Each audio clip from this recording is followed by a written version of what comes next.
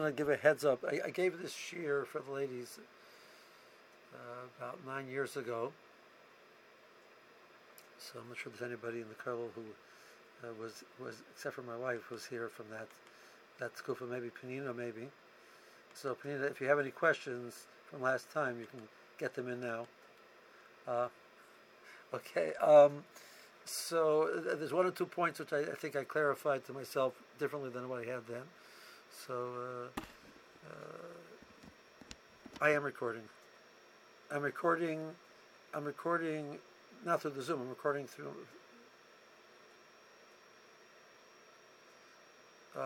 Interesting idea.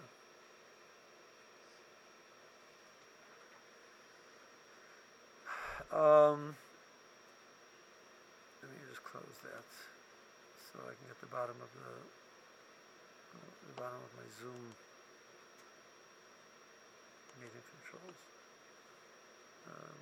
Here we go.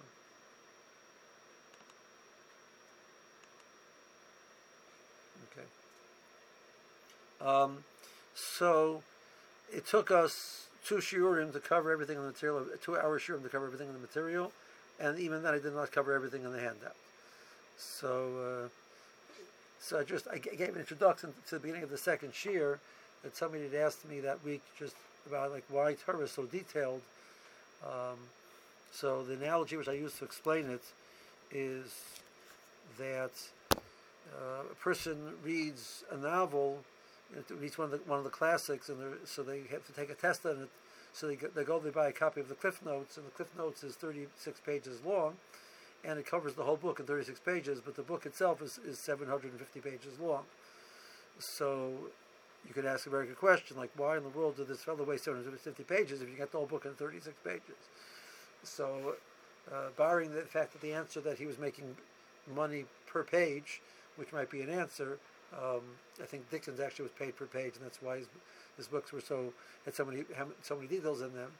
But you don't get the flavor of the book. You don't really get without the details. On the other hand, sometimes you get bogged down in the details, and then you miss the actual story.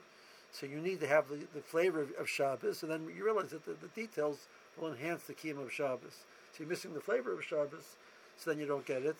And if you just have the flavor without the details, you also don't really get it. So there's a lot of details. So let's see what we can do with it. The name of the shiur is From Table to Sink, which the point is cleaning up the issues which come up while you're cleaning up after a suda. So that could be specifically issues on the table. It could be also means issues on there was a spill on the floor, or on the table, how to deal with the spill, how to deal with, and then how to deal with washing the dishes, cleaning up the kitchen, putting things away, what you ought to put away, etc. That's the flavor of the shiur. So I think if you look at just quickly, if we quickly scroll through the handout, I need to minimize this.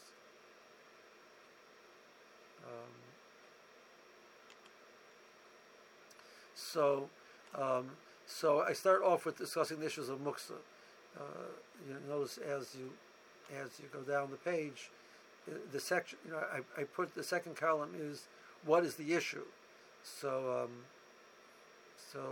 usually the first set of issues is muksa. Then you get involved in cleaning up the floor, etc. We touch on the issues of malaben. Sometimes you're getting involved in malach of malaben, which is washing something, and go through malaben, which includes squeezing, etc. The second section I left it open for the women to fill in, which I never filled in myself, which I probably should do at some point in time. Then we get involved in, finally, by number 29, we get involved in putting away food, which is hachana, and then there's also the question of freezing things, which is a merlid issue, and then there's potentially a lot of borer possibilities, as you see from some of the issues. Then we get into soaping, which is mereach, back to sorting, which is a form of borer, and then eventually there's some muksha issues at the end. So the first section, a lot of it deals with muksa. So, interestingly enough, Chazal came along and said the following. So you have food with the beginning of Shabbos started out, and the food was food for humans, and now it's no longer edible for humans. So it goes from being edible to being inedible. Inedible items they're not a kli, they're not food, they're useless. They become muksa. So something can become muksa on Shabbos. It can go from being something which is usable to being non-usable. So the beginning of Shabbos, I had a piece of chicken. I don't look at the bones as being muksa. They're part of the overall piece of chicken, and therefore they're not muksa. If I eat off all of the chickens, I have no use for the.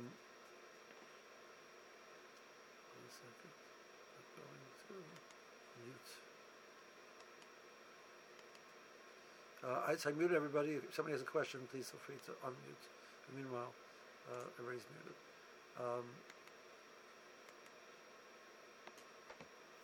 So, what about a situation where it goes from being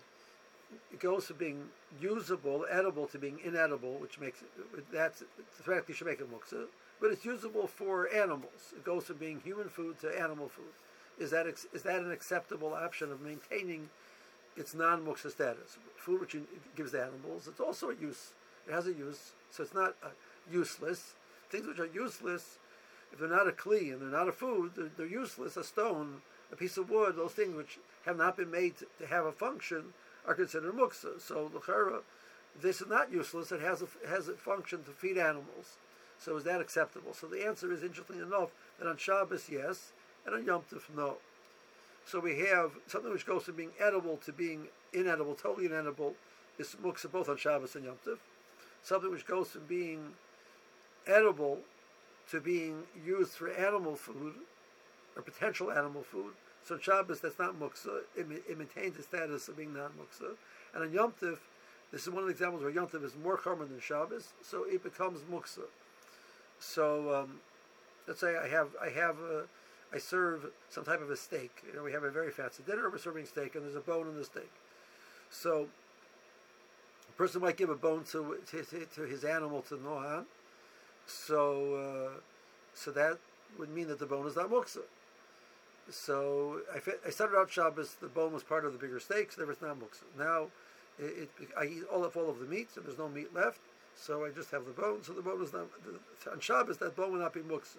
On Yom Tov, that bone will be muksa. Now chicken bones, however, do not have that option because I spoke to a veterinarian, which pointed out that it's not safe to feed chicken bones to animals because it can actually puncture their esophagus, so it's not safe for them to eat it.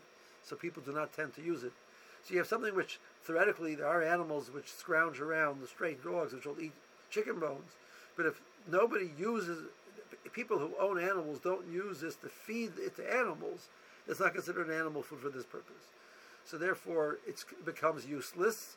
If it's useless, it's muksa. So if you start at the beginning of Shabbos, you have a piece of chicken, and you eat off all of the meat from the piece of chicken, and so you're very good. You train your family that they eat up every single scrap of edible meat off of that piece of chicken. So good, Baruch Hashem. So now the chicken bones are muksa. So I want to clean the table, and I have a problem. I have items which are muksa. This applies. A person has an orange. The orange peel is muksa. No, I'm giving an introduction right now. I'm still, yeah, right.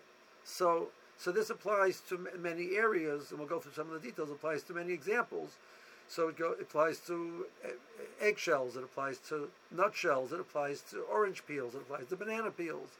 It applies to the watermelon rind, where you get to the point nobody eats it anymore. Watermelon seeds that people don't eat. The pits from the inside of a date. If you have a date which still has they're not pitted, so you take out the pits. You have a core of an apple, of a peach. All of these different things. All of these are muksa issues. You need to figure out how in the world you're going to move them. So we have a muksa issue. So first I went through over here a list of different things which may yes or may not be considered muksa. The next question is, okay, if it is considered muksa, are there any eitzes of how to move it? So Chazal came along and they said that, and I want to clarify. I didn't clarify this well last time, and I want to clarify this. Moving muksa. So how is one allowed? What is the isra of muksa, and what is prohibited and what's not prohibited? So direct movement of muksa, a person picks up the muksa with their hands, is asr. A person moves muksa with their feet, right? So according to Mishnah Berurah, it's mutter. The Chazon Ish disagrees, but according to Mishnah Berurah, that's mutter. So tilta begufo, you're moving it with your body, that's mutter. So if I'm very talented and I can use my elbows, not your hands, but I can reach down with my elbows and pick up that pit and carry it between my two elbows to the garbage can. So that would be mutter to do that. Most people are not as talented as that, so that's not going to be a practical solution. There's something in the middle called tiltul minat sad.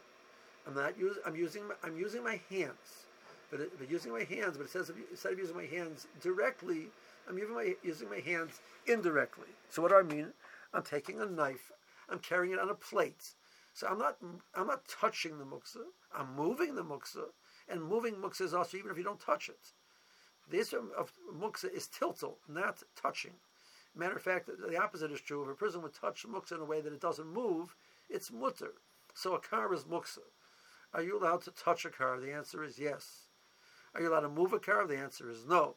Right? But the issue, muksa is not usher in touching unless the touch is such that it will cause it to move. So let's say I have a raw egg. So we in general do not use raw eggs. So therefore raw eggs are considered to be muksa on Shabbos. Not on Yom Tov because you could cook them. But on Shabbos they're muksa. Eggs, if you touch them, they tend to move with even the gentlest touch. So that would make, therefore you cannot touch eggs because they're going to move. But the issur is tiltul muksa. So I'm being metaltal muksa. Because the definition of tiltul muksa means with your hands. But it doesn't mean direct touch by your hands. Even indirect touch with you, even if it's indirectly being moved by your hands. So I'm carrying a plate and there's muksa on the plate. That is also called tiltul muksa, and it is asur. However, if I move muksa indirectly, not for the purpose of the muksa, but the purpose for something which is heter, then it's going to be mutter. Okay, so if I move muksa indirectly on a plate, and my goal is not the muksa, my goal is something else. For example, I need the space where the muksa is. I have my plate over there with this muksa item sitting on it. So, oh my gosh, my plate is sitting there, and I need that spot. So I'm picking up the plate with the muksa item, not because I want to move the muksa items, because I need the spot. So my goal isn't the muksa, my goal is something which is non-muksa. So tiltum min atzad, l'tzarech davar hamutter, tiltum min atzad for the purpose of something which in itself is not muksa, is permitted. However, so we moved through a few stages. Indirect tiltul is asur, as long as you're using your hands to be the part of the body which is doing the act of moving it is the hands. Even though it's indirect touch from the hands to the muksa, is going to be a problem. However, it's going to be mutter if you need it for a heter purpose. But Chazal came along and said, well, why don't you just shake them? I pick up the plate, I need the spot. Then I carry the muksa item on the plate to wherever. Why are you carrying the muksa item on the plate? Just shake it off. So there's a requirement of near, of shaking the muksa off. But in a case where near is going to cause you a problem, they do not require near. So example of the Gemara, just to give you an idea with the example of the Gemara says, I have a situation, I have a barrel, and there's a big muksa rock on top of it. This barrel is situated amongst other barrels. And I want to take this barrel to use. It's half full, and I want to finish this one off before I use the other ones. So I'm picking up the barrel with the muksa on top, not for the muksa purposes. I'm picking it up because I want the wine which is inside. So that's tiltul. It's indirect. I'm not holding the stone directly. I'm picking up the barrel, which is thereby also moving the stones. That's called indirect movement. It's tiltul min hatzad. And the tzarech over a mutter, but shake off the stone. Well, I don't want to shake off the stone because at times of the Gemara, the barrels were made out of earthenware. Now, it's not a great idea to shake off a stone in the presence of earthenware containers because it's going to hit one of them and break it and spill out all of the wine. So I can't shake out the stone. I can't shake off the stone. So that's tiltum min hatzad, the tzarech davar hamutter, and near is not possible. So then they said, you know what, carry it with the stone to wherever you need, to a safe place, shake off the stone over there. So I'm in a certain sense, I'm focusing on carrying the stone for a side purpose. I need to get it away from all these other barrels. But that's not my primary function. Everybody with me so far? Right? So that's an important, and we haven't gotten to one thing on this chart yet. Last time I used this concept, and people were very confused by it. So I just want to make sure everybody's clear. But so there's an Isser Muksa is not touching. Isser Muksa is moving, and moving can be with a part of your body without your hands. So that's mutter, according to Mishnah Berurah. So, for example, raw meat on Shabbos is muksa. People don't eat raw meat, right? So I have a very expensive roast. I go to my freezer and I pull out a challah, and it pushes. Unintentionally it knocks out the roast. The roast is now sitting on the floor. So that roast cost me $70-$80. I don't want it to sit there the whole Shabbos. It's gonna spoil. It's gonna smell horrible, and I just lost $80. So I say, okay, it's muksa, so I can't pick it up and put it back into the freezer. Well, I'm a pretty talented guy. I'm going to lie down on the floor, or gal, pick it up, wedge it between my 2 feet, and pick it up and put it back into the freezer with my feet. Mutter. This is actually taking place in the Reingold household. Okay, so that's mutter, because that's tiltul begufay. So if you'd ask the Chazon Ish, you would say that's also, but Mishnah Berurah says it's mutter, and that's how we pass it. Okay, so tiltul begufay is mutter, even though you're doing it for the purpose of the muksa. I'm there. My goal right now is singly and solely just to save my frozen roast, which is raw, which is muksa. That's my whole goal, just to take care of the muksa. But it's mutter because it's tiltul begufay. So if I can do tiltul begufay, I want to move it with anything other than my hands. Mouth is a question. Let's leave mouth for now. But I want to. That's not our discussion. I want to move it with my hands, but I want to move it, carry it on a plate. I want to move it with a knife. I want to take a knife and move it around the table, using the knife to move it around the table. So that's called tiltul minatzad. The tiltul minatzad does not make it mutter as in and of itself. It's only mutter tiltul minatzad if it's a tzart over hamutter. Okay. We're going to create some halachic kulas based on that. Chazal recognize the fact that we need to find a way to clean up the table. And we have muksa items on the table. We have all of these discards on the table, which are muksa. We have bones, we have nuts, we have shells, we have peels, which are all muksa.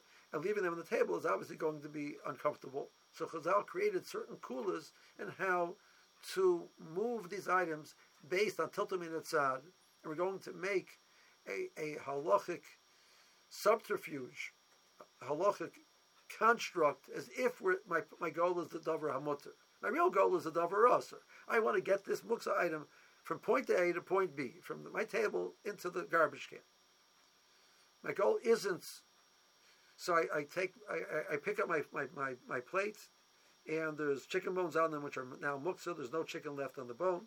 If there's any chicken left on the bone, it's not muksa. There's no chicken left on the bone. So says, well, yeah, but there's also a knife and a fork. So I'm really carrying the knife and the fork, and I just happen to be also carrying the bone.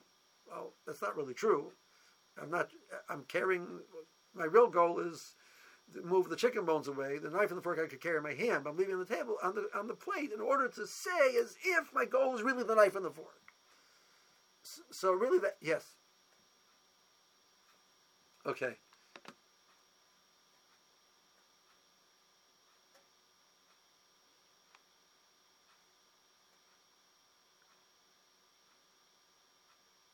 Yeah, so that's in the list. This is all introduction still, right? Because I'm sorry, I'm a man. I like talking a lot. What do we do, right? Man says, well, what's the explanation, right? Okay, I'm sorry, I'm still a man. Can't change that. Okay, so would that be acceptable? So Chazal said yes, because we want to create a way for you to clean your table. Okay, so now let's look at the list a little bit. So I have bones. Number one, bones with meat marrow in them, shells with nut pieces still inside of them. So as long as there's still meat on the bone, there's still marrow in the bone, there's still nut pieces in the shells, they're not muksa. So therefore they're not muksa. On Shabbos and Yom Tov, they may be moved in any fashion. And there's a big minimal Okay. Now, no, it has to be something you would eat. The point is, do you eat skins by themselves?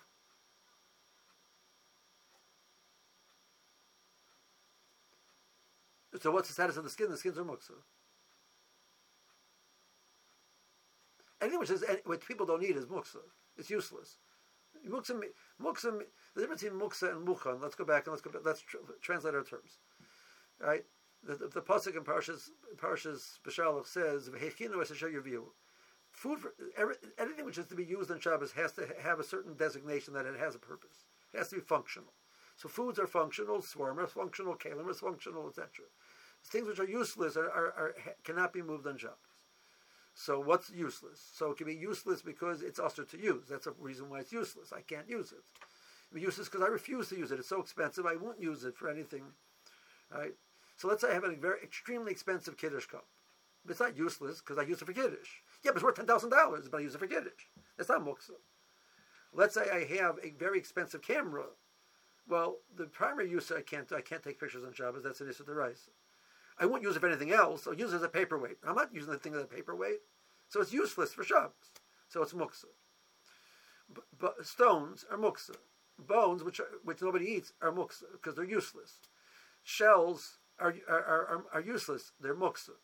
So the primary definition between muksa and muchan is whether it's useful or useless. So food by definition is ever muksa. I have something which is food at the beginning of Shabbos, and now it became useless, it becomes muksa in the middle of Shabbos. I have a kli which is useful and it breaks in the middle of Shabbos, so depending on certain circumstances, it might become muksa. Okay. So kalim tend to hold on to their function better than non-kalim. So I have shells with nut pieces in them. The nut pieces are edible. And the shells are considered like their purpose is to hold the nut piece. If all I have is the shells are useless. I don't have any use for the shells. Well, I use them for projects, but since that's not they've not been designated for that from before Shabbos. You have walnuts, you break them in half, and I use it for projects with my kids. We do games with them. Since the primary function of walnuts is not as a kli, I would need to do a ma'isa to designate them as a kli for usage. I'd have to do some type of a change where they can't do on Shabbos. So for this Shabbos, they're muksa. I save them after Shabbos, and I paint them during the week. So next Shabbos, they're not muksa.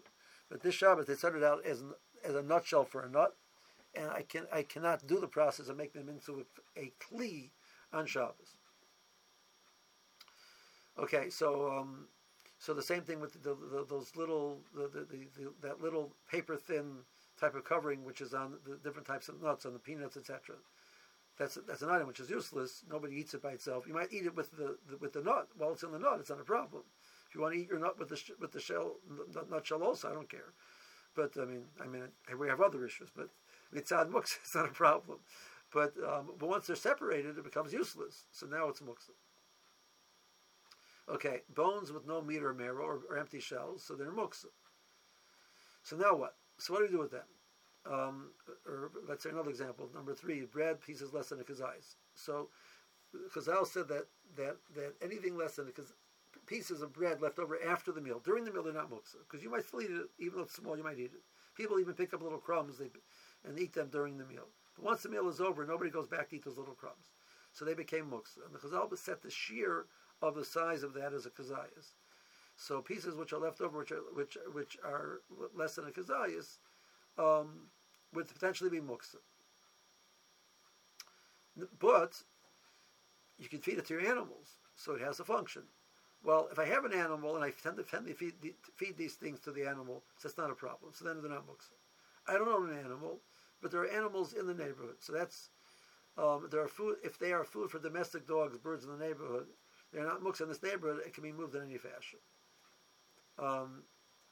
So there's in my neighborhood we have dogs. So people will feed this type of bones to a dog. We are a very fancy neighborhood. All the dogs in our neighborhood are very, very picky, and they refuse to eat bones. We've trained our dogs that they turn up they only want to eat. They watch the TV commercials and they only eat whatever. Nobody feeds bones to the dog, so it doesn't help you.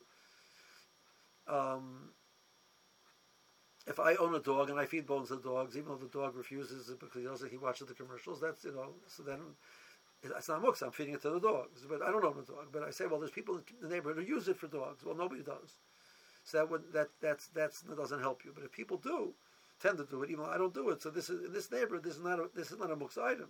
It has a function, so I can move it regularly.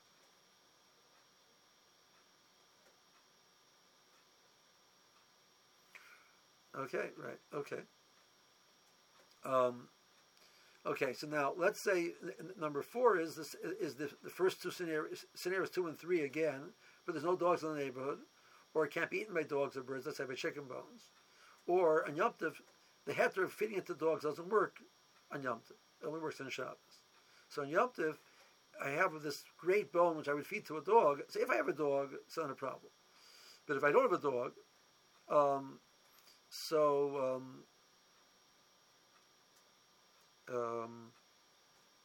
and if I have a dog and I tend to feed these bones to dogs, that's a normal use that I do. So then Yom Tov will be okay. But if I don't have a dog, even though there are dogs in the neighborhood, or even if I have dogs, I don't tend to feed them these bones. So in Yom Tov that would be muksa. So now I have something on my table which is muksa. So what do I do? So are there any aterim to get it off the table? Okay, so we in the third column. So we go through a few possibilities. Now, number 1 is I can do near. I said I can shake off the stone off of the top of the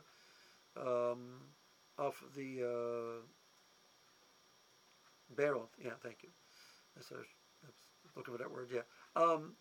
You could, so the same way you can shake off from the table onto the floor. Now, how do you deal with it on the floor? That'll be a question later on. How do you sweep the floor? Because when you're sweeping the floor, you're taking a broom, and you're using the broom to sweep muksa, because the stuff on the floor is muksa, let's say. So, well, I'm not touching it directly, but by now we know that doesn't help us not touching something directly. I'm using my hands. If I'm very talented and I sweep my broom with my feet, that's phenomenal. But since most people don't do that, they use their hands to use the broom. So they're moving muksa with their hands indirectly for the tzarech of moving muksa, because they want to get the muksa out of the way. So that would be usher, theoretically, because now we're nice enough to create some material. So we'll get to that. Okay, so now look at the second. So we have bullet points. The second bullet point in row 4, column 3, is take a knife and scrape them off the table to the floor, if I need the space on the table. So now by now we should understand that concept. Here I'm using a knife. That's not direct movement. That's indirect movement. It's tilted min atzad. But I'm moving muksa with a knife. But since if my goal is I need the spot on the table, so it's shalshudas, and I have no need for that spot on the table anymore. So I don't have that heter. We have guests coming, and we just had a quick, the kids had some nuts, and they piled up the nuts on the table. They cracked the nuts open, and it says, "Oh my gosh, I need to set the table for the guests which are coming. I need that spot." Okay, so now I'm doing tiltum min atzad, not because I want the muksa somewhere, because I need the spot. So my goal is the davar mutter, which is the spot. That's mutter. Okay, that's heter number 2. Heter number 3.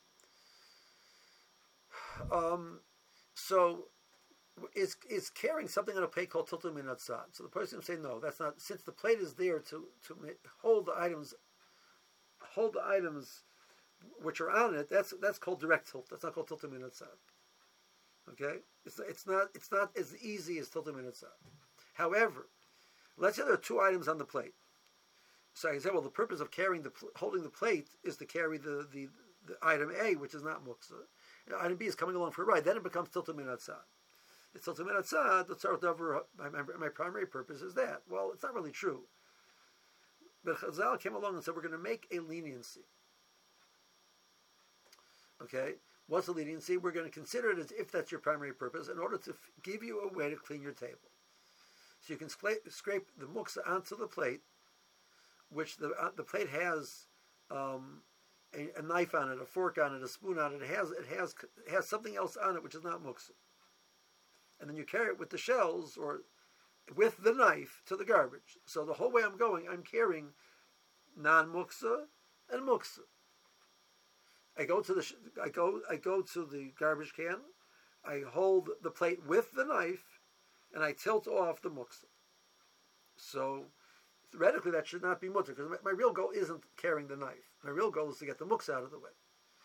But Chazal came along and said a leniency. We're going to continue. We're going to consider this as if it's tilted min atzad, l'tzarech over a mutter, and it's going to be mutter.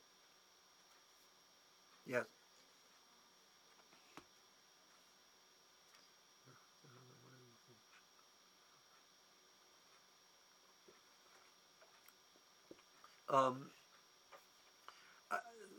I always assumed, not always, for many years I assumed that napkin is not acceptable.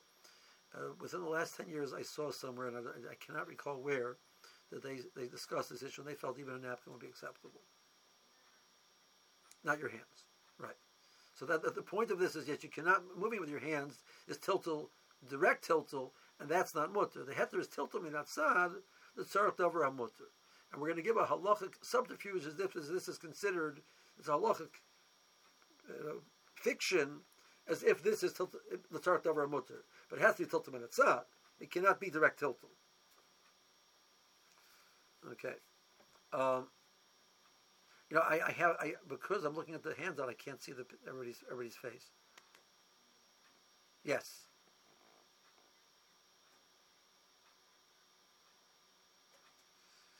So once they get to the point you will not use them anymore, so they become muksa. Yeah. So napkins, I mean, unless they're really, really dirty, I mean, you might still quickly use them. If one of the kids, really got something bad in their face, you'll pick up the napkin and you'll wipe their face with it still. So it hasn't become useless yet, right? The cupcake wrapper, if it still has some cupcakes on it, then theoretically your kids would be happy to offer to lick it off, even though you would not let them. That's not muksa. If you got these fancy cupcake wrappers which really release the cupcake perfectly, and now they're really not going to be used anymore.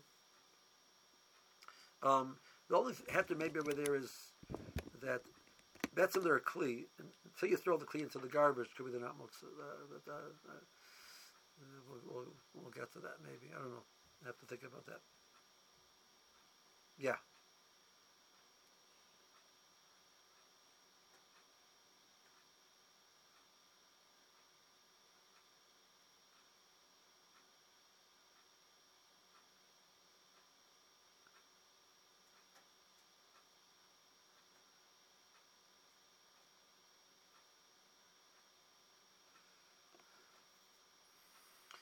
So theoretically, what you could do again. So now you have. I mean, let's say you did it on a plate, right? A man would do it on the table, a woman would do it on the plate, right? That's just like part of the reality of life, right? All right. So, yeah. Right. So a woman does it on the plate. So on the plate you have muksa and non-muksa, because there's still some edible sunflower seeds there. So then you could have this halachic construct that we're making, this halachic fiction, that my goal is for the non-muksa as opposed to for the muksa. But let's say it's on the table, I still would have to. That doesn't allow me to move it directly. I can't use my hand to move it. I would have to scrape it with a knife onto a plate and do the same thing. So once I have muksa and non-muksa, so Chazal allowed for this halachic fiction. Between me, you, and the lamppost, my goal isn't those few sunflower seeds which are edible. My goal is all the shells, right? So really, it should have been us. But Chazal recognized that we need to come up with a solution to allow us to move it. So he allowed us to consider it as if that's my goal.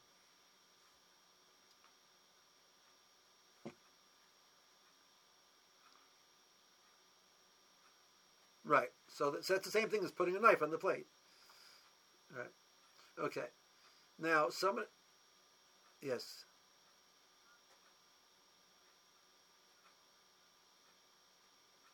During the meal, they're not muksa because they still after the meal, right? So, regards to my wife's question, you can use a napkin. So, according to that sheet, they said you can use a napkin. You can use a napkin. So, but you use a napkin, let's say, onto a plate, but now you have muksa items on your plate. You would have to have something else on the plate to allow you to then take it to the garbage can. Okay. So now, then, yes.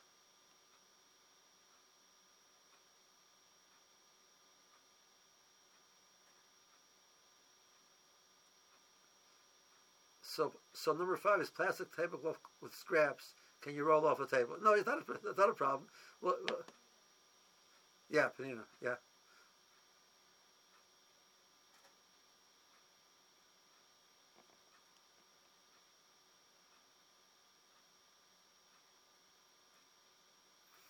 Okay, so let's go to the next heter. Okay, so the next heter is that now I wrote that there's a very large amount of scraps on the table, I can just carry them in one shot to the garbage. Now, the reason why I wrote that is because in my male thought process, I sort of assume that people would sometimes accept small amounts. What do I mean like this? There's a heter in halacha called graf sharei. Graf sharei literally was that they lived in a world where there's something called a chamber pot, and keeping the chamber pot with its contents in the house was clearly revolting. Now, what's in the chamber pot is muksa. It's a useless item, so it's muksa. Because Al said, we're not going to make you keep that here over Shabbos. They allowed a person to take that item directly and out to wherever they would discard it, etc. So that's halacha of graf sharei. So the halacha says it's not limited to that. Anything which a person would find revolting, disgusting, extremely uncomfortable, even though it's muksa, you're allowed to move it directly. So I have garbage in my garbage can, and it's the summertime, and the air conditioning is not working so well, and the stuff is starting to rot, and it smells. So it's really disgusting. So I want to pick up my garbage bag and take it out of my house. There's an Erev, I don't have a problem with carrying. Right? It's Yom Tov, I don't have a problem with carrying. I want to carry it outside. Right? But it's muksa. All it is what's in there is just the things which are no longer being used. So they're useless at this point in time. They're muksa. Am I allowed to carry it? The answer is yes, because there's a heter called graf sharei. So what defines graf sharei? I find it mildly uncomfortable, the fact that there's some shells sitting on my table. Right? So that's not graf sharei. Right? When I think about it, it makes me feel like I almost feel sick from the thought. So that's graf sharei. Now, so there's some graf sharei is subjective, but it has to be honest. I really don't. I'm really embarrassed. Because so and so should know that I'm not a good balabuster. I don't think that counts. Right? It has to be honestly, it's something which really people find. The reaction is disgust, not embarrassment. So, in my male thought process, I said that it might be more true if there's a large amount than there's a small amount. So when I gave the show last time, the lady said, even a little bit, it makes me feel revolted. I said, okay, if it makes you feel revolted, it makes you feel, I don't care, right? But now, in that point, the next bullet point is, if that's true, that only bothers you. If there's a pile of them, but 1 or 2 doesn't bother you. So if you take some of them at a time, you leave 1 or 2, you can't come back and take the rest, because now it's not a graf sharei anymore. It doesn't have that heter. So you would have, at one shot you could take the whole thing. So don't take some. If what you left will no longer be revolting to you. Okay. You can take it directly with your hands. There's no need for any other heter. Right. Okay. So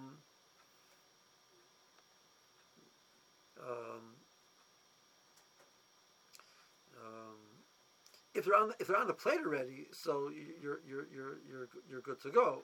So they're on the plate already. I just have that they allowed you to clean the table, even though it's not without being revolting. I don't need the spots. I want to clean my table. I want to get so it's already on the plate. I'm doing tiltim and itzad. Let's start over a mutter.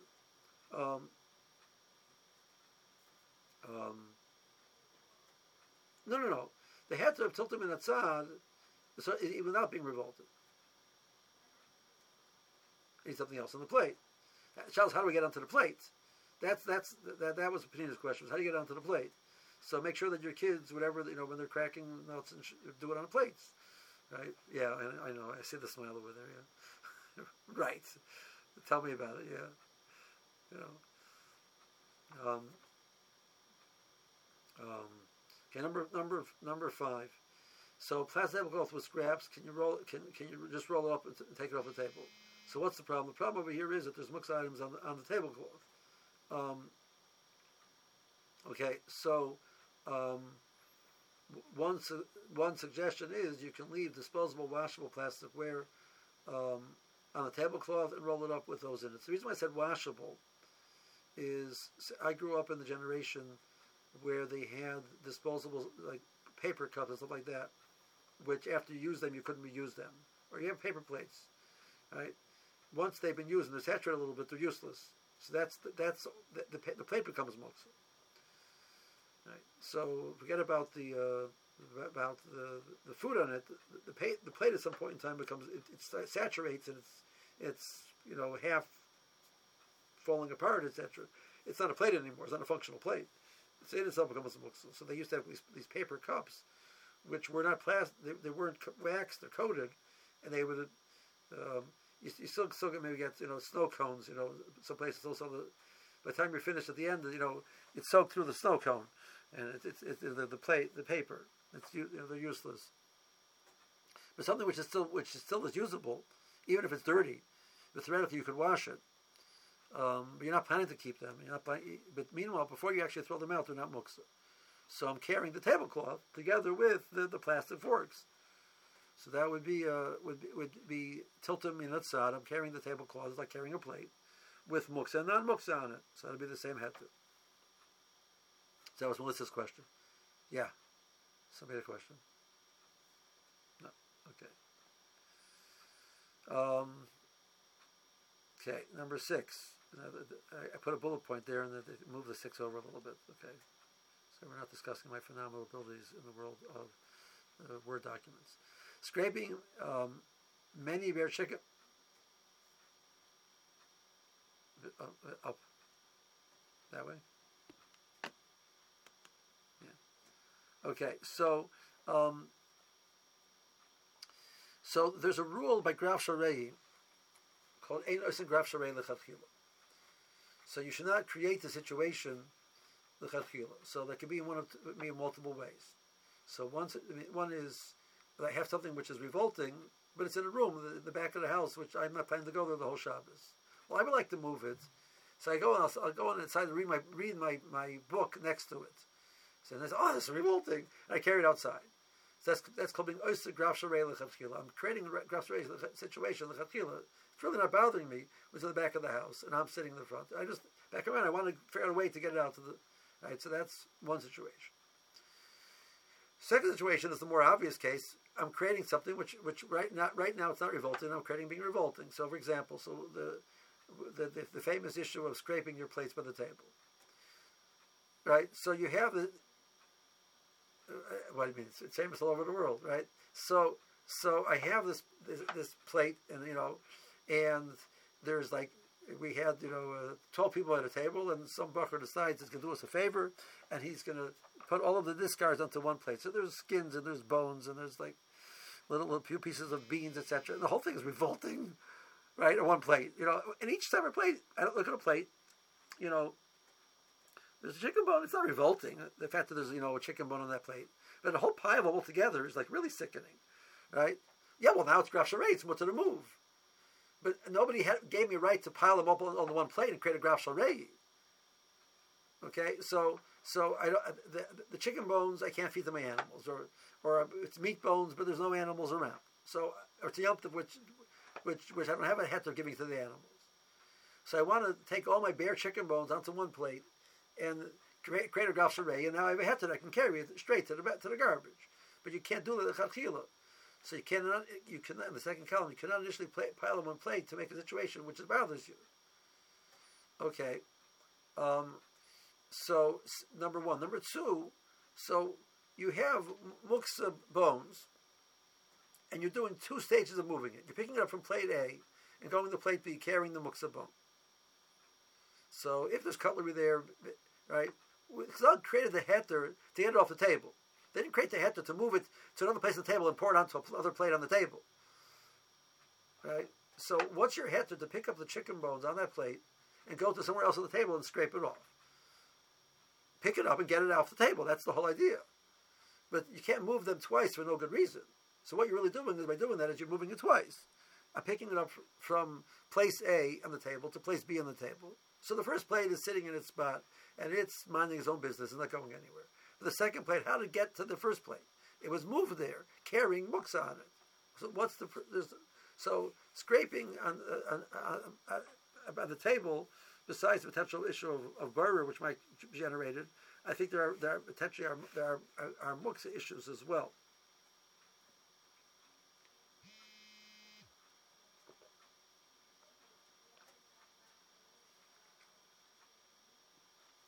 Again, the heter of silverware together with muksa is a halachic fiction to allow you to get the muksa off the table. So, if I'm taking it off the table to the garbage can, that's a valid reason. Chazal were very happy to allow me to do that. If I'm picking it up in order to move it to somewhere else on the table, so Chazal was saying, what are you doing? We gave you a heter to get it up, to carry it with the muksa, because we want you to have a way to get the muksa away from the table. You bring it back to the table. So if I was Rav and Abai, I would be very upset at you. Okay.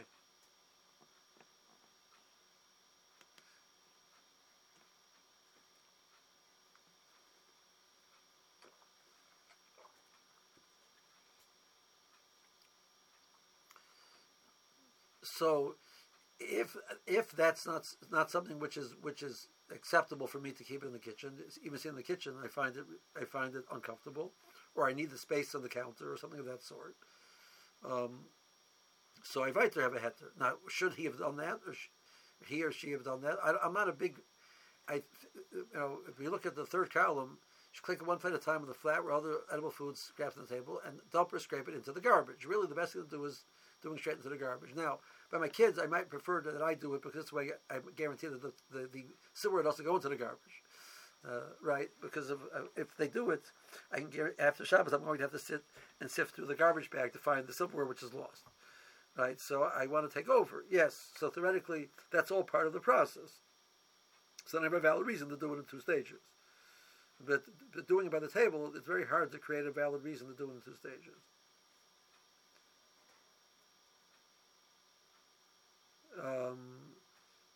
So they'll wait their turn to put it into the garbage can. Okay.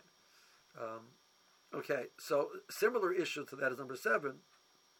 So a person is shelling nuts or peeling eggs onto the table. Let's say you're sitting in the kitchen, Shabbos afternoon. You're right next to the garbage can, and you decide to have hard-boiled eggs. You go into the fridge, you take out the hard-boiled egg, you crack it on the table, and you leave the eggshell, and you put the eggshells on the table. Like, put the eggshells into the garbage can. It's right behind you. So you bring oyster grafs. I find eggshells on the table, drives me crazy. Okay, so I'll put it on the table. Put it in the garbage can. You're shelling nuts. You're peeling a banana. Your kids are very good at that. They're leaving it on the table. Put it in the garbage can, right? If that option exists, So in a case where that would be a valid option, the person should try to do it directly into the garbage can. Otherwise, I have a heter. I find banana peel sitting on the kitchen table really okay, but it doesn't make so much to do with l'chadchila if you have another option.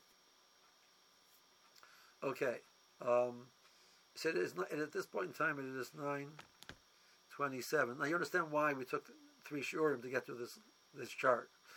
Now, and we'll take one question, and then I have a carusa in 3 minutes. Yes, Tila.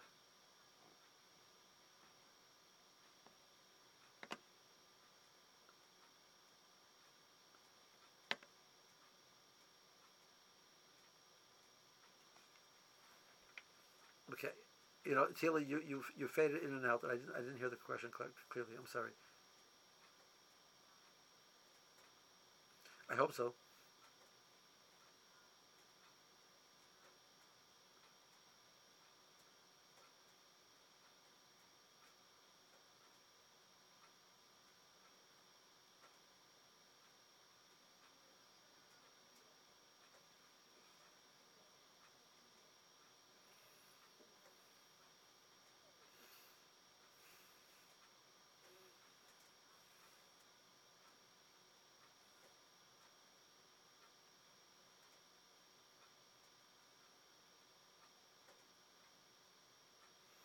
So I mean, so you know, let's say the person is in the middle of preparing, getting the Suda going, and there's like 5 things going in the kitchen.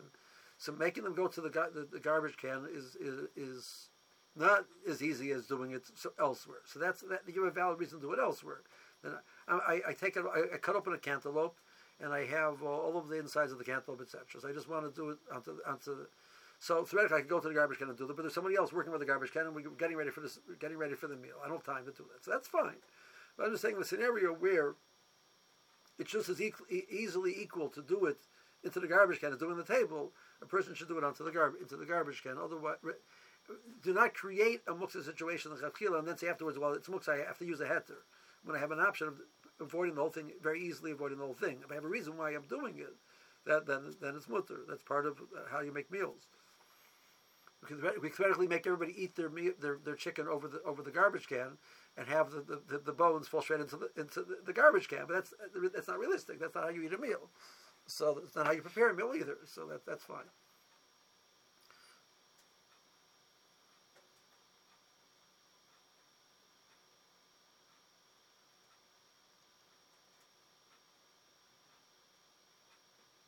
So I would just suggest in the situation, put it. You can suspend the garbage bag into the garbage bag, and then close. You're putting it directly into the garbage can, and then just close it up afterwards. Esther, you had a question.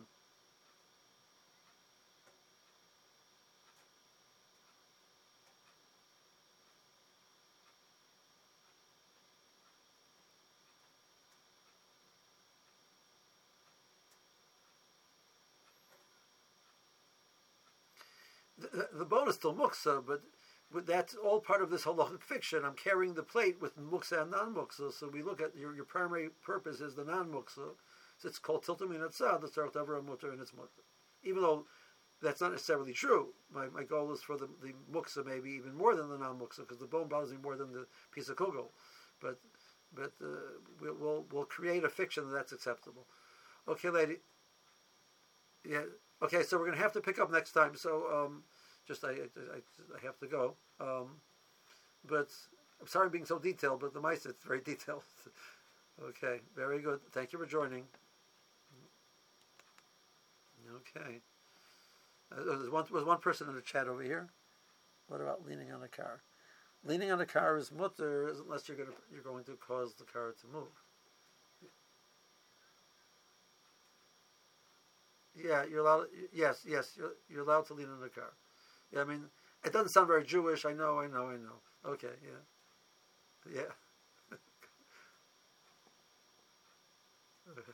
Okay, call to. Okay, bye.